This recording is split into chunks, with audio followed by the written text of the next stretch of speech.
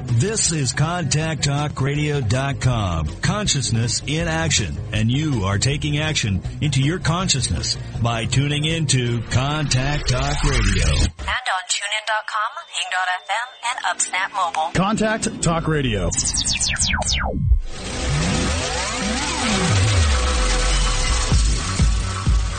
Welcome to Carpe Diem with your host, Lisa McDonald.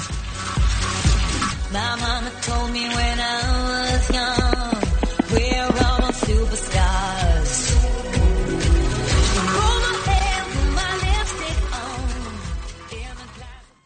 Good morning, everybody. Thank you so much for joining me or rejoining me here on this lovely Friday morning with my show, Carpe Diem. I'm really super excited to have my guest here today, John Gibson. John Gibson has been near and dear to my family's heart since I was a little girl. He's been referred to as Uncle Gibby by me throughout the course of my life. And he's just a stellar human being outside of all of his accomplishments and accolades and awards and whatnot. So what I do generally before I turn it over to Unscripted Dialogue is I'm just going to read a little bit of John's bio and just to give you a little bit of background. So John Gibson is the soccer coach, has been a soccer coach for 35 years at the youth and soccer senior competitive levels, 9 years with the collegiate level, and 2 years at the professional league. Founder of Hamilton Soccer Hall of Fame, founder of Grassroots Soccer Hamilton, president of the Hamilton and District Soccer Association, director of the board of directors for the Ontario Soccer Association, owner and developer of Soccer World Hamilton, Soccer World London, Soccer World Kingston, Soccer World Dartmouth, indoor soccer consultant as well as professional soccer consultant. So I don't think I've said the word soccer so many times. So, Uncle Gibby, I want to welcome you to my show, Carpe Diem. We've been talking about this for quite some time, and I'm really grateful that we were able to coordinate our schedules and make this work for today. So thank you for taking time out of your hectic schedule to participate in this conversation with me and my listeners for an hour. Thanks, Lisa. It's great to be part of your show. I'm very proud of what you've accomplished.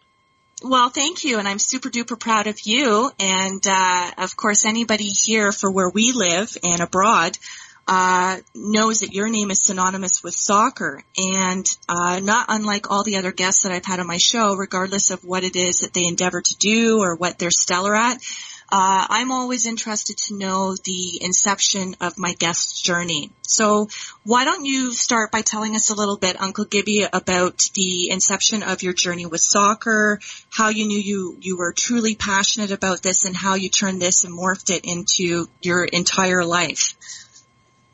All right. I guess I'll try to make a long story as short as I can. Well, we're okay for time. We just started. That's okay. No problem, kiddo. I came to Canada when I was 1 year old from Scotland. Mm-hmm.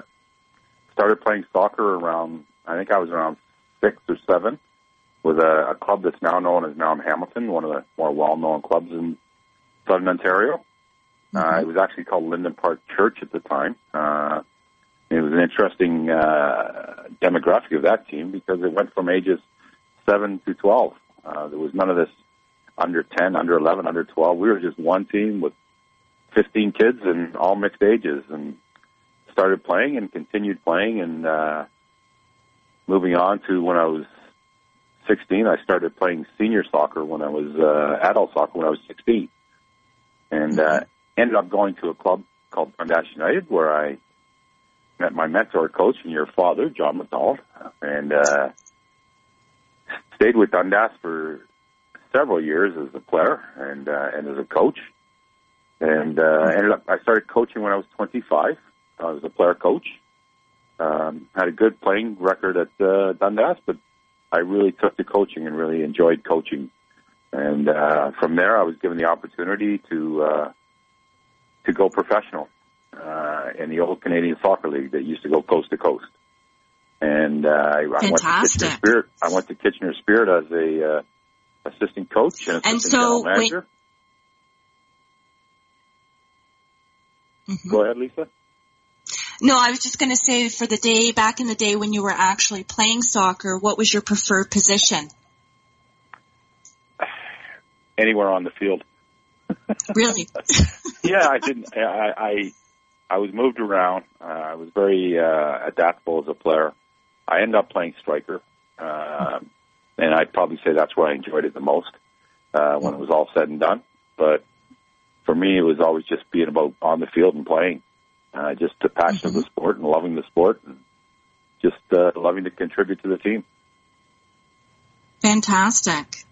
And so for all the titles that you have had and all the different hats that you've worn, what is your favorite within all of it? Because obviously you're doing things now and have been for quite some time at the leadership level. So, is there a particular demographic of soccer players that you prefer to coach? Is it, because obviously you're involved at the political level too within soccer, you can't have these titles and not be. So, is it changing things? Is it getting people more involved in the sport? What is your favorite aspect of soccer, if you have one? It's been several, Lisa. The coaching perspective of it is, I use the analogy now for young coaches who, they try to build what they call great teams. And after reflecting back on 35 years and winning provincial championships and going to national championships and coaching professionally and getting accolades for what you do, what you remember the most as a coach, at least what I remember the most, is the relationships, the players I coached, how I was able to help them and influence them. I've done a little bit of math lately, and I think I'm up to about 25 players that I've actually sent on to bigger and better opportunities, such as scholarships, playing for the national team, playing professional soccer in Europe. The players I've touched, the players I've had influence on, I would say that is probably my most favorite part of the journey. And looking back and how you were able to, I'll give you an example. You're walking through the mall and you walk by this young couple not far off your age, and they go, Mr. Gibson. And then all of a sudden you realize who it is. And they've got 2 little kids with them and nice family. And for them to remember you, that's your legacy. Absolutely. That's your legacy. So that would be probably my most favorite part. I also enjoy, though, I won't say I don't enjoy the politics of it, and trying to impact. What I think I enjoy the most of what I'm doing now from an administration point of view is trying to change the direction of the game where we are in Canada and try to build eventually to a better national team, and giving more opportunities for that. And hopefully, one of the hats I didn't give you that I wear was consulting to bring a new Canadian professional soccer league into the country. So fantastic. They're the ultimate goals that I like to work on right now. And so when you go to sleep, do you dream about soccer too? No, is it always soccer? You know what? I dream about the politics that I have to deal with it. Oh boy. So I have nightmares. I don't have dreams. Right. Well, I think what you've been doing is fantastic, and I was really excited when my youngest, my daughter, wanted to start soccer for the first time. I gave both my children choices this year as to what it is they wanted to try, and coming from a soccer background, I mean, there's always been influence. I mean, my brother Craig and my dad, obviously, and many people. And so I'm all about, give children the option to find out and discover for themselves what it is that they're passionate about. And so when my daughter chose soccer for the first time this year, I was like, wow, okay, there's some DNA carrying over here. And I mean, I certainly tried soccer for 1 year myself. And, I think I brought a little bit of soccer shame to the family because I think my first goal was in my own net. So I knew it was time to move on. I'll give you the good news. You're not the first one in your family to do that. You can talk to your dad about that one. Woohoo! I love the dirt. So when for all the different people that you've coached, for all the people that have been immersed in your world of soccer, and we'll talk about the coaching specifically, what are the skills initially that you see that separates somebody from being, a good spirited soccer player, somebody who enjoys the game, perhaps they're doing it more for exercise or fun, versus somebody who definitely has a gift? What is it that stands out to you that right at the beginning, perhaps before they completely hone that to a different level, what are the qualities that you see that stand out? In my opinion, Lisa, there's two types of elite individuals. And my philosophy just doesn't go to soccer. I think it goes to life and life skills that people become successful and some who don't. And by measuring success is another debatable thing. But when you talk about financial success and people that have become big leaders and good leaders, the ones who do become the best players aren't necessarily the most skilled player. The one who becomes the best player is the one who's got the most dedication, the one who's got the most sacrifice. In other words, when you're 17, 18, 19, I'm not going to go out and socialize with my friends. I'm going to get a good night's sleep. I'm going to nutritionally eat well. I'm going to train. I'll be up for training when I need to be. I'll be there when I need to be. And I'll be doing extra training when I have to do it. They're the ones who will succeed. But they're also the same people who will succeed in life. Because when you understand dedication and sacrifice and what you need to do to get somewhere is when you'll become successful. Or you just get lucky and win the lotto. But but the ones who are very successful, the high-driven people, and high-driven by dedication and sacrifice, and obviously have a skill towards it, but dedication and sacrifice is always, always, always the best character you're looking for. And when you can find that character, it's amazing what individuals can come. Mm-hmm. Lots of people have great skills, but they don't have the dedication and sacrifice to tone that skill. Mm-hmm. So when I'm looking for somebody, and I'm looking for great players, the player I'm looking for is that one who's going to dedicate and sacrifice themselves to do what's necessary to become successful. Wonderful. But I relate that to life as well, though, Lisa. That's the I think it's a quality that I have in my life. Mm-hmm.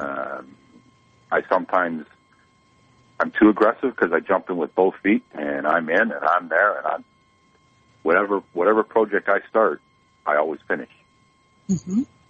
And I think that's a quality that has got me to where I am in life.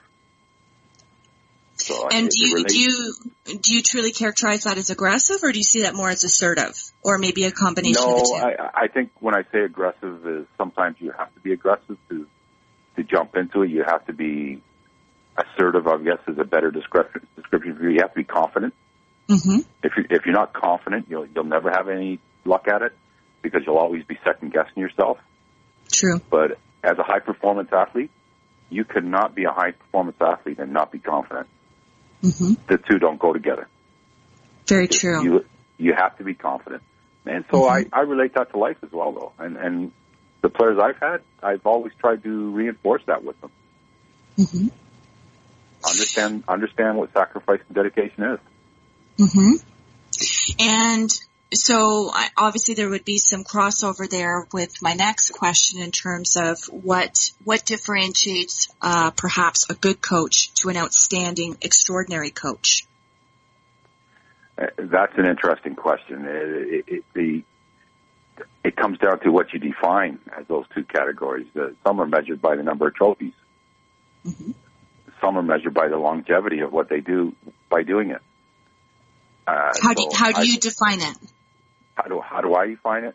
For yourself, yeah. You obviously can't do it without some success with winning. You need to be a winner. Mm-hmm. You don't always have to be a champion, but you certainly need to be a winner. The success, I think it's years in what I consider to be successful now wasn't necessarily what I considered to be successful when I was 30 years old. Mm-hmm. At 30 years old, success to me was winning, was getting results. Mm-hmm. Success to me now is how I groomed and how I developed athletes, soccer players, into good soccer players, into better soccer players, and in many cases, better people. Fantastic. So that's a tough definition, Lisa. Well, do you think perhaps some of your barometer of measurement and definition has changed as a result of the fact that you have already achieved successes between, 20, 30 years ago versus now? right? When you've already got some successes under your belt, you're looking at things perhaps quite differently as a result of honing your own skills or just the wisdom and the enlightenment and your own personal growth that's resulted from your years of doing the same thing, but increasingly getting better at it. Absolutely, Lisa. Like I said, you can't have the one without winning. If you don't get results, nobody ever remembers the loser, even though they're a quality person, quality coach, quality team. You never remember who the losing side was. So you do have to get results. There's no question about that. Success in our sporting industry is measured by that. But you do, however, always remember who scored the goal in their own net. Well, they're the funny ones. See, we always get, people like your dad and me, we always love to see each other and see each other in company because the stories just get better and better. They get embellished, but you always remember the stories. Right. You don't remember the games, but you remember the stories. Right. Absolutely. And so have you thought about writing a book about your journey with soccer? No, I have not. Doesn't interest you at all? I enjoy speaking about it more now than and I'm not the kind of person that would take the time to sit down and do that kind of project. And also, I don't think I'm special. I don't think I'm any different than other people. I think I've learned a lot through the process. I've learned to take my message and deliver it now in an administrative fashion to impact our game. Because the message I was sending as a coach isn't that much different that the message is I'm sending as an administrator. And I actually can give you an example of that. Last night I was in a meeting about a real possible way of an organization trying to restructure itself. And a couple of gentlemen in there were giving me all the negatives on the narrative. And I very bluntly just said to them, listen, I've experienced all those negatives. I understand all the negatives. I don't need to sit in a room and hear people tell me how I can't do things. I'll challenge you to tell me how I can do things. Fantastic. If you tell me how to do things, then that's where we'll get results. And that's the same challenge you give your player. That's the same challenge you tell your team. Listen, I know that team's better than us. But don't tell me how we're going to, how we just can't beat them. It's impossible. I'm not interested. And so how did the vibe change in the room when you made that comment? Totally changed. Excellent. People got on board? Yeah, they do, because whenever you promote the positive, it's hard to go back to the negative. Very true. When you keep pushing the positive and your glass is always half full and it's not half empty, that's when you'll see change. That's how change comes from confrontation, and it comes from courage. And it comes from the ability to be expressive about trying to deliver it. But most of all, it comes from a positive attitude. And no different. These are the skills I learned as a coach. And I've just taken those and translated them into an administrative role. So I actually love what I'm doing right now, is where I'm doing a lot of I wouldn't call it public speaking, but I'm doing presentations about the soccer, about how the game is going to evolve, how we can change things. I don't like the politics of it, but I do like trying to convince people as to why we need to go that way. And so what would your vision be for the changes that would be required to make it the sport that you envision it to be? First and foremost, we need a professional league in Canada. We don't have a home for Canadian players to play. And that's not only men, we also ultimately need a women's professional program as well. How successful the women's will be is debatable. But I do believe the culture is there to make it successful with the men's. If Toronto FC can average 30,000 people a game, and Montreal can average 25,000 a game, and Vancouver are getting 35 and change a game, thousand, it tells you the culture's there. It's not like the old days where it was just the people coming off the boat, the Europeans, and coming here, and they're the only ones that support it, and they didn't even really support it because they want to always support their team back in Europe.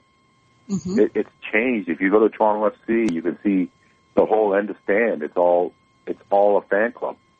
the culture of our sport has changed. So delivering a full professional league to our country, first and foremost. And then it's from that point downwards as to how we develop our talented pool. And I think we need to stop over-governing our recreational players, which is 99% of our soccer population are recreational players, and we over-govern them. We overrule them. We put so many restrictions on them. Even to your young daughter who just started playing. How old is she, Lisa? She's 5. 5. So we tell that 5-year-old, you can only play once a week. And you can only do it for a matter of 40 minutes. And you can have one practice once a week. What if a little 5-year-old wants to play soccer 3 or 4 times a week? Why do we want to stop that? I don't understand these. That's where I'm talking about where we overgovern. So that's where I would make the changes. I'd make it more flexible.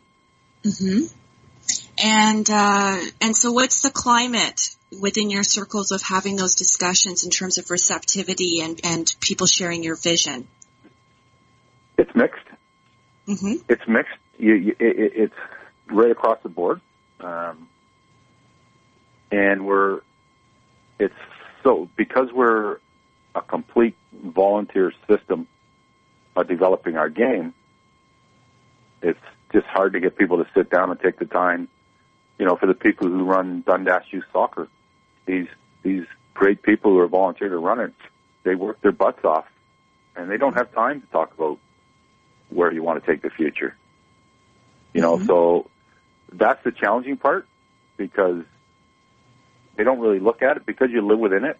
You're so evolved. You're so involved within it. You don't have the time to stand back and look at it and go, whoa, what are we doing wrong? And then we have, unfortunately, we have egos. And everybody, you know, thinks they're a soccer expert. And so it's a struggle. I'm not going to lie. It's a struggle. But that doesn't stop me from preaching the narrative. Well, good for you. We need you to keep fulfilling that plight and that role. So why is it that we don't have a professional league? Why has that never come to fruition? Well, we did have back in the 80s, early 80s to the early 90s. We had a full Canadian soccer league. That was a part-time professional league. Since then, there's not being a champion of the cause, I think is the best way I can say it. We now have a champion of the cause, and that champion is the owner of the Hamilton Tiger Cats, Bob Young. And Bob is pushing his staff and his senior leaders, and Scott Mitchell, his CEO, to let's get this off the ground, let's figure out what we got to do, and let's get Canadians involved, and let's push it. So it takes, to me, it takes a champion, and it obviously takes money. There's no question about that. It takes people that are very affluent in life and have done successful to deliver what we need to deliver, because it's not, you know, these are $1 million projects. These are not $1,000 projects. You know, so you're building something of scope that has to travel, you know, 3,000 kilometers in either direction if you go coast to coast to games. So it's costly. And, but we do have the people driven to want to do it now, which is good. And we're pushing the Canadian Soccer Association to make that happen. And they're working hard to make it happen. So it's just taking a champion, in my opinion, of somebody that wants to champion the cause. Excellent. And so who would you classify as the strongest soccer league going internationally, and why? Well, you'd have to put the English Premier League at number one, just because of the money. There's more money in that league than any other league in the world. Most expensive players are there. Debatable where the most talented players are there, but it's obviously from a viewership, the number one sport, I think, in the world that is watched worldwide. Mm-hmm. So I'd have to say the English Premier League. Okay. And Manchester's your favorite team? Manchester United. You got to be very Woohoo! selective about that. Can't say City. It's got to be United. Not that you've seen too many pictures of that. And so, to what degree do you have to travel a lot, to interface with different people within the soccer world to advocate, to empower, to eradicate change, to promote the vision? How extensive and grueling is your schedule? I'm fortunate because my schedule is based in Southern Ontario, so I'm in Toronto. I'm here in Hamilton. It's very much regionalized from that point of view. There's people above me that are doing the bigger calls across the country, and that's guys like Scott Mitchell, the CEO of the Ticats, and people like Scott who are doing a fantastic job at it and working their way around the country to make this happen. I'm more based on the grassroots part of it and focused on the where can I get the Hamilton and district area of it in this picture. So I don't travel a lot. Okay. Do you participate in scouting? Looking at potential talent, up and rising talent, people who are already kind of making a name for themselves? Not anymore, Lisa. I'm not. I gave up coaching at the elite level about 3 years ago. Okay. I still have my old-timers team, but that's a fun social get-together, playing a Friday night and get together with my friends. And so I'm not doing any of the coaching part of it anymore. Certainly a fan, certainly watching a lot of soccer, but no, I'm not specifically scouting. Okay. And who are your mentors, Uncle Gibby? Throughout, when you look at the course of your career and all the levels that you've achieved and risen to, who are some of your standout mentors in your soccer? There's been many. Your dad is certainly one of them. Your dad is the one that got me interested in coaching. I didn't know that. He's the reason I'm coaching today. I had no idea. Your dad was certainly influential to getting me into the collegiate level after he retired from it. So your dad would certainly be one of it. My business partner, John McGrain, would certainly be one of those individuals who have influenced my life greatly. Then there's many people that I respect, and I'm just a believer that you never stop learning. I think the day when you stop learning is the day that you become a stubborn old man. And Agreed. I don't want to be one of those. No, that wouldn't look good on you at all. No. No, that's one hat that I don't want to ever see you wearing. I don't think we ever have to worry about that. But so when you look at all the different soccer players, all the known names and whatnot, so who, and for whatever reason, based on your definition, and there might be a crossover with many qualities and characteristics outside of personal stats attached to a particular soccer player, but who would you say is top of the game, either past, present, current? There's been many.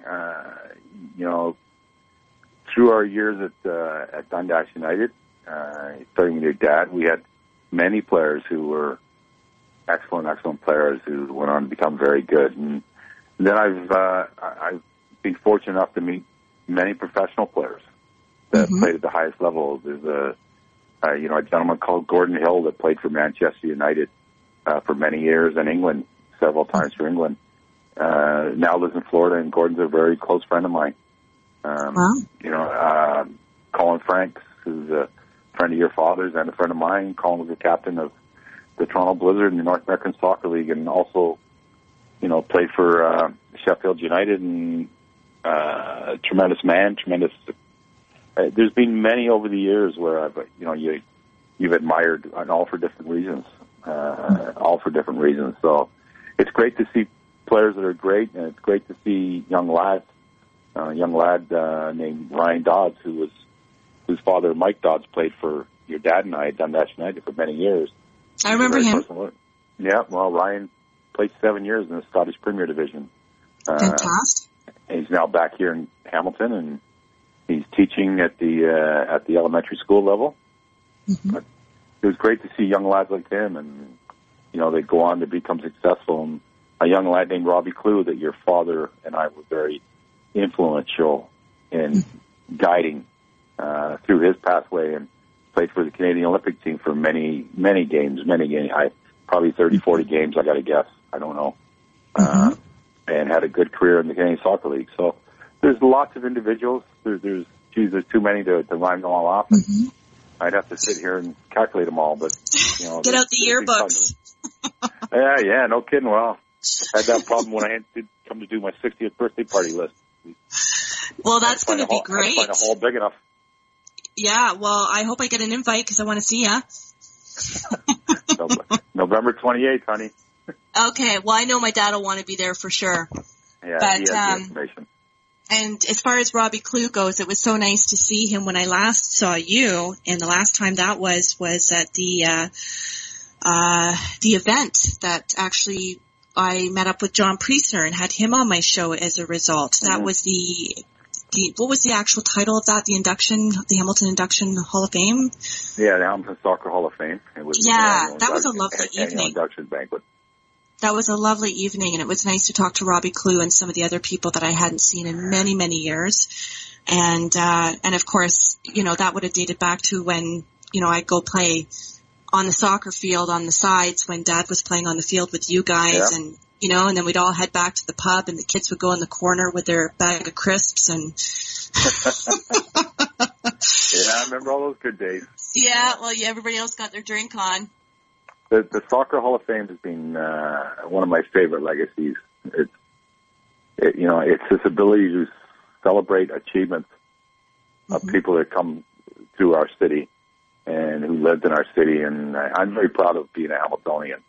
And when I thought of this, it was a great project because our history here in soccer is phenomenal. People have no idea how rich in soccer history we are. And starting this and then getting 500 people to an annual banquet and seeing some faces that you hadn't seen in years. It's been a fantastic success story. I'm no longer involved with it, but I'll always be the founder of it. But I'm very proud to say I did it, and it's a tremendous legacy. It's a tremendous opportunity once a year for the soccer community to come together and celebrate the past. Absolutely. And I have to tell you, as you would know, the energy in that room that night was spectacular. Everybody was lit up. It was a reunion. It was so positive. The passion in that room was just magnetic. It was off the charts electric. And, so to be a part of a group of people who are so stellar. And, and for me, it was, got a chance to see my dad, got to see some old faces and celebrate something because that was very pivotal for my dad and a big part of our family growing up. And so to see all these wonderful people who shared that in common and share a lot of leadership skills and, in terms of how they've endeavored to live their lives, whether they're still actively involved in soccer or not. But as you say, the qualities and the characteristics of what make people stand out, that transfers over to every aspect of their life, including personal philosophy and mantras and just decision making. So yeah, it was beautiful. I was really grateful to be a part of that. But and then the 5 minutes afterwards, I got to see you. I think it was at the Snooty Fox. Oh, was it? Jesus. Yeah, there were just a little bit of slide-by dancing as my dad and I were heading out after he downed another pint. Yeah, that's right, because that's my neighborhood local. I actually live exactly 2 blocks, and you can look out my back door and actually almost see the back of it. So. Is that right? Yeah. Wow, it's nice to know you're that close. I didn't realize you were exactly that close. But we should have a pub lunch. Yeah, anytime. I'm usually okay. around. Yeah. But I'd love to talk about our grassroots soccer program, too, if you want. Yes, please do. Please do. This is my latest project and something very proud of. This all started with the Pan Am Games. 2 years ago, I was asked to join the Pan Am Legacy Committee, which was made up of the mayor, 3 councilmen, a representative from the Tiger Cats, from the stadium point of view, and I think we had a representative from the cultural groups. Mm-hmm. And the whole project was about what are we going to do as what are the legacy programs we're going to do after the Pan Am Games. I'm not sure if you know this, but I was the competition supervisor for the soccer in Hamilton for the games. I knew a little bit about that, but I was going to ask you to delve into that and elaborate for us. Yeah. So it all started, this grassroots program started from what can we, from the stadium point of view, what can we put in the stadium after it's all gone, other than just the Tiger Cats? Is it just going to be another Ivor Wynn that's going to be used 8 times a year, and that's what we're going to? And none of us wanted that. So we, the city and myself, and also got another group involved called Sport Hamilton. We came up with this program, Grassroots Soccer Hamilton, and basically what it is it's in the precinct of Ward 3, but expanding to Wards 2 and 4. And anywhere else. It's I'm just going to say it's for those who have difficulty affording participating in a community sport. Sometimes the cost of it, as you all know, is pretty inhibited as to whether you can do it or not. Mm-hmm. So the focus was in that precinct. There was also no organized sports program in that precinct. So we started this program. The original goal was 100 children. And we received an Ontario Ministry grant for $50,000 to fund that program. Not all that money. Part of that money was to go to physical literacy development. And about 40% of that, 6% of that money went to the grassroots soccer program. Our target was 100 children. It would be totally free for these children to come into Tim Hortons Field every Tuesday night at 6 o'clock and receive a grassroots soccer program. And they received a shirt, they received a knapsack bag, a water bottle. Every kid got an award. Every kid got recognition. We had a great experience for them. We actually ended up with 200 children.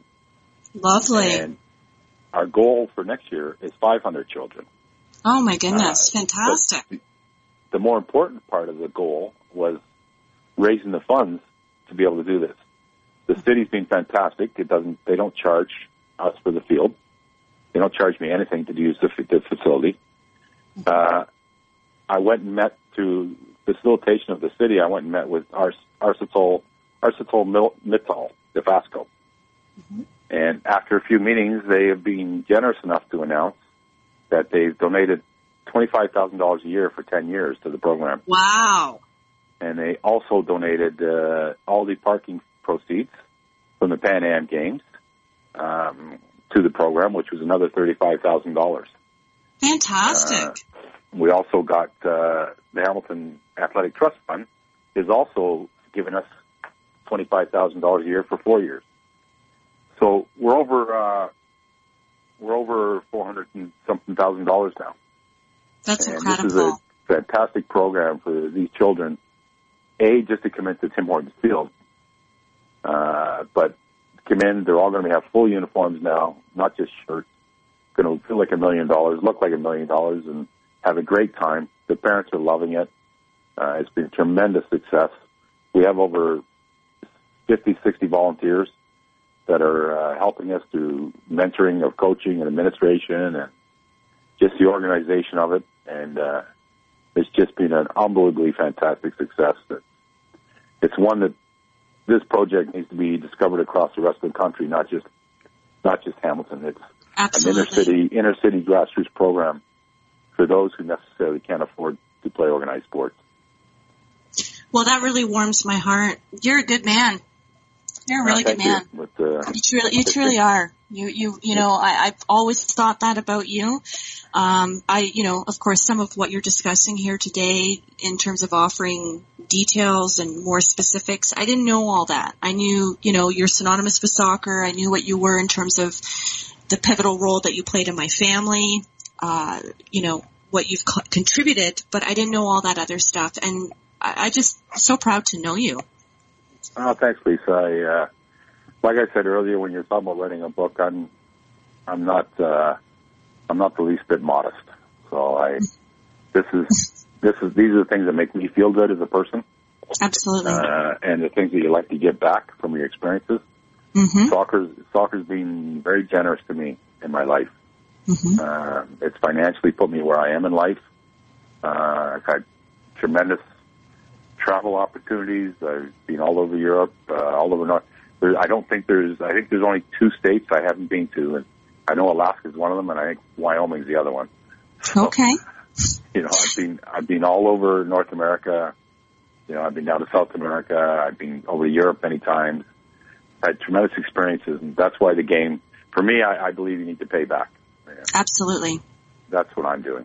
Yeah, all about that, and you're certainly doing that exponentially and beyond any measure of anything I could have imagined. So good for you.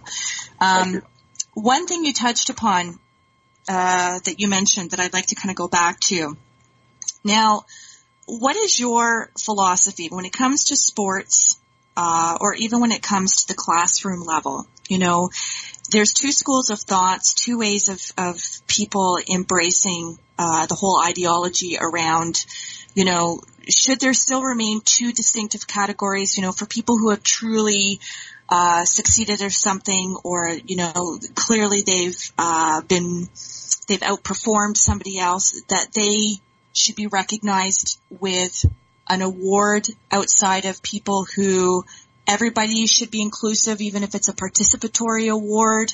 Do you know where I'm going with that? I think so. I think so.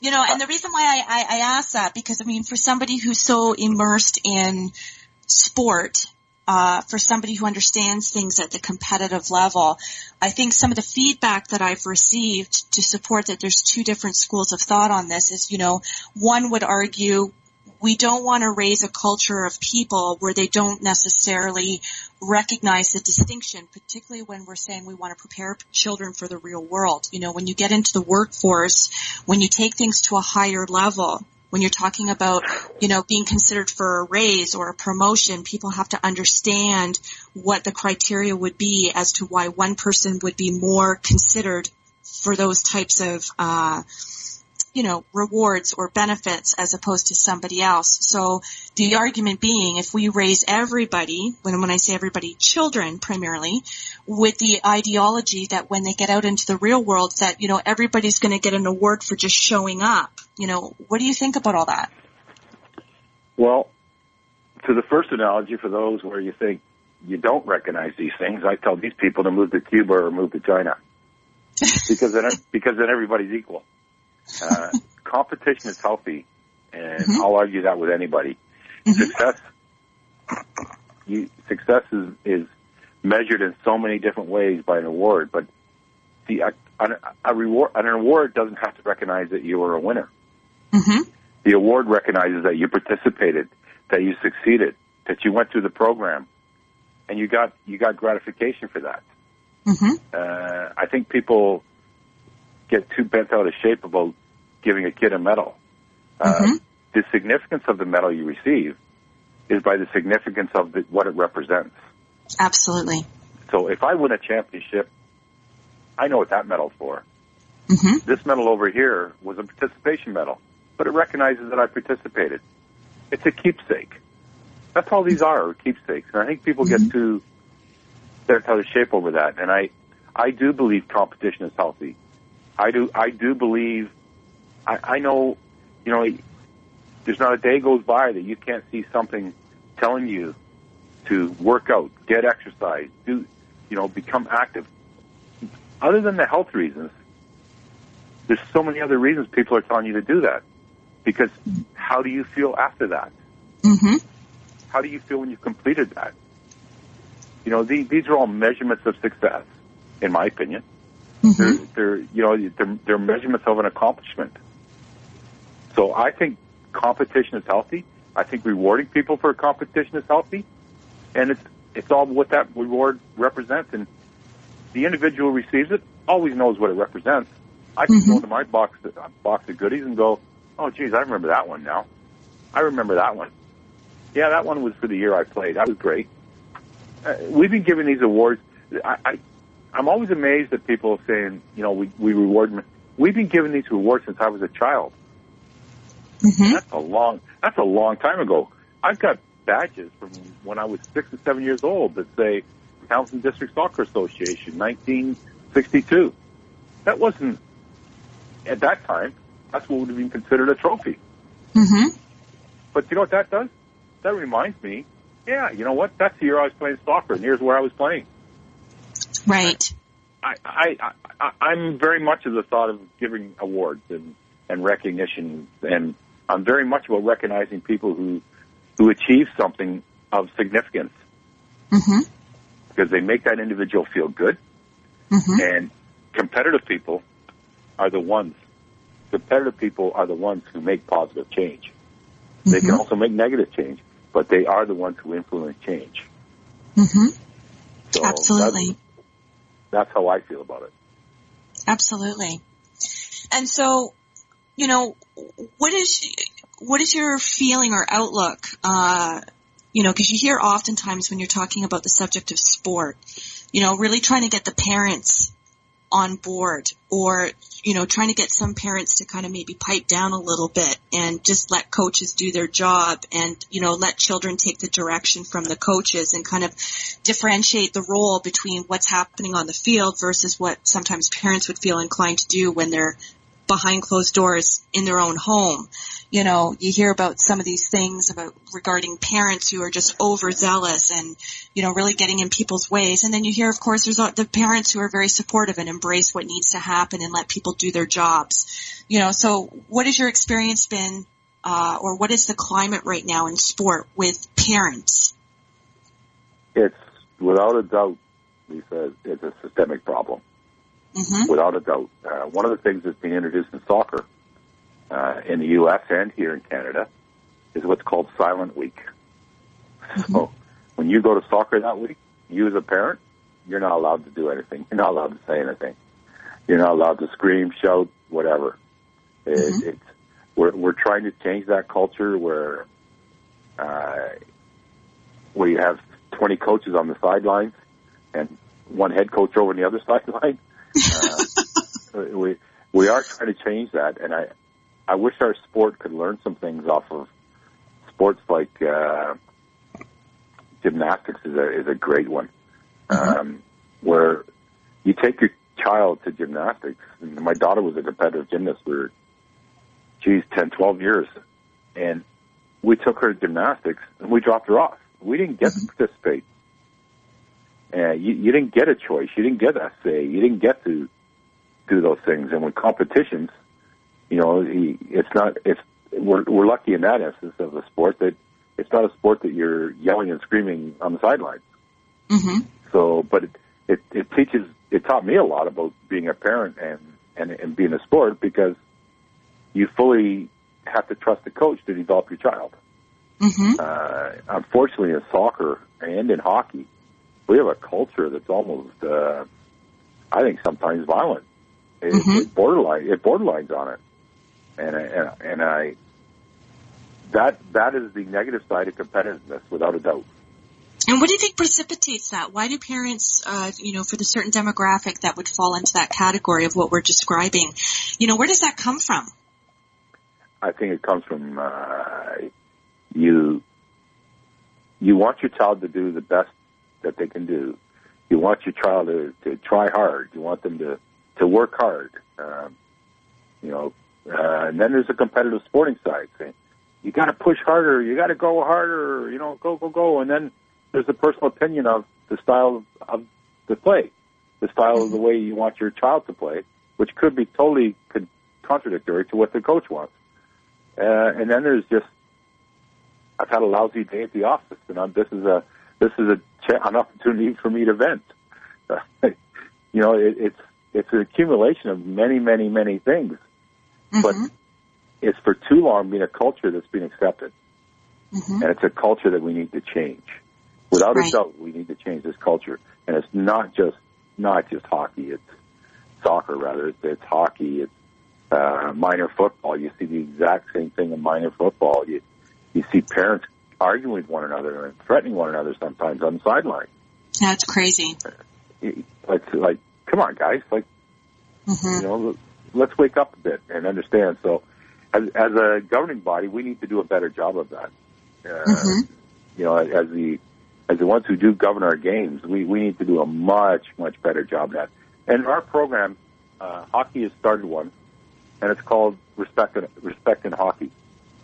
And every parent, well, at least one parent of every child, has to take this online course. You don't have a choice. You have to take this, and it's all about respect. And it's all about dealing with respect. And that parent has to be in attendance at a game. You've got to have this certification if you want your child to play hockey. We're talking about bringing it into soccer. I'm a believer that we should bring it into soccer. But I also believe that, though, as organizers and administrators of the game, we have to be a little more zero tolerance than we are. So it's going to be a combination of things, but hockey has already started it, and every hockey parent will tell you about this program because it costs them money to take it. It's $25, Right? And I think it's 2 hours on the computer. So there's some incentive to tone it down and get with the program, right? Well, yeah, you got to take it, you know, so it does bring a lot of things to light to you. It is when you see the examples of it, when you're looking at a computer screen and you got your speakers on, you actually see the examples of parents berating officials, parents, the negativity that parents actually yell at their kids. And some of them came to realize, I didn't even realize I was coming off like that. Interesting.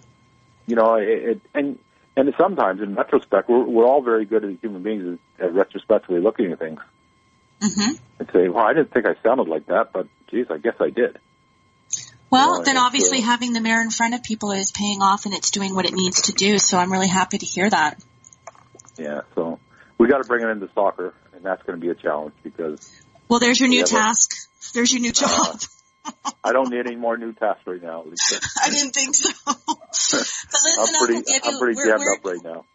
We're getting close to having to wrap up here, and so before we do, I would really appreciate it if you're comfortable providing contact information for anybody who would need to or choose to reach out to you, whether it be questions, whether it be partnership, collaboration, anything that, any inquiries that people would like to make of you. Do you have any contact information you'd like to willingly provide? They can just contact the Hamilton District Soccer Association. Okay. You can get that. You can Google that anywhere. Okay. Sounds good. They just contact there, and we have a full-time administrator who can field those inquiries, and we also have grassroots soccer Hamilton that you can get that through the Hamilton District Soccer Association, which all that information is there. I'm there on a regular basis. Sounds good. Well, listen, before we part here, I would really like to say once again, what a treat, what a privilege and an honor it's been to have you not only on my show, but in my life, my family's life. You're well regarded, highly respected by so many people. And I just really appreciate you. And I'm looking forward to soon seeing you. And if it's not at your 60th, I hope you have a fantastic birthday. And perhaps we have you come back here on the show if there's any other updates or anything changing within the world and the culture of soccer that would be beneficial for us to all learn about through you. That's great, Lisa. It's been a pleasure talking to you again, as always. And good luck with your show, and good luck with whatever else you're doing. It certainly seems successful. So, well, thanks, you, well done. I appreciate that. Well, it's, when you immerse yourself in company, other people endeavoring to live their passions who, only emit positivity and operating at their highest vibrational level, it's infectious. And so, like yourself, that's who I choose to immerse myself with. So thank you for being a part of my journey. And for my listening audience, I want to thank you once again for rejoining me here at the Contact Talk Radio Network. My name is Lisa McDonald. This is my host show, Carpe Diem. I go live every Friday at 11:04 a.m. Eastern Standard Time.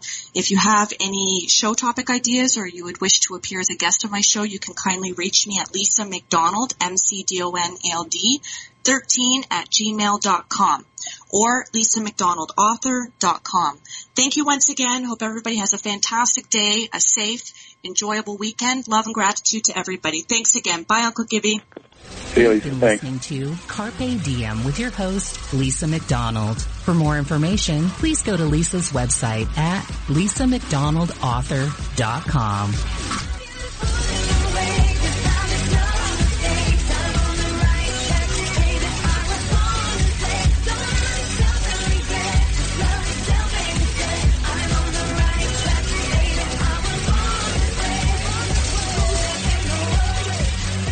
The views expressed on ContactTalkRadio.com are those of the guest hosts and callers and not necessarily of... This podcast is a part of the C-Suite Radio Network. For more top business podcasts, visit c-suiteradio.com.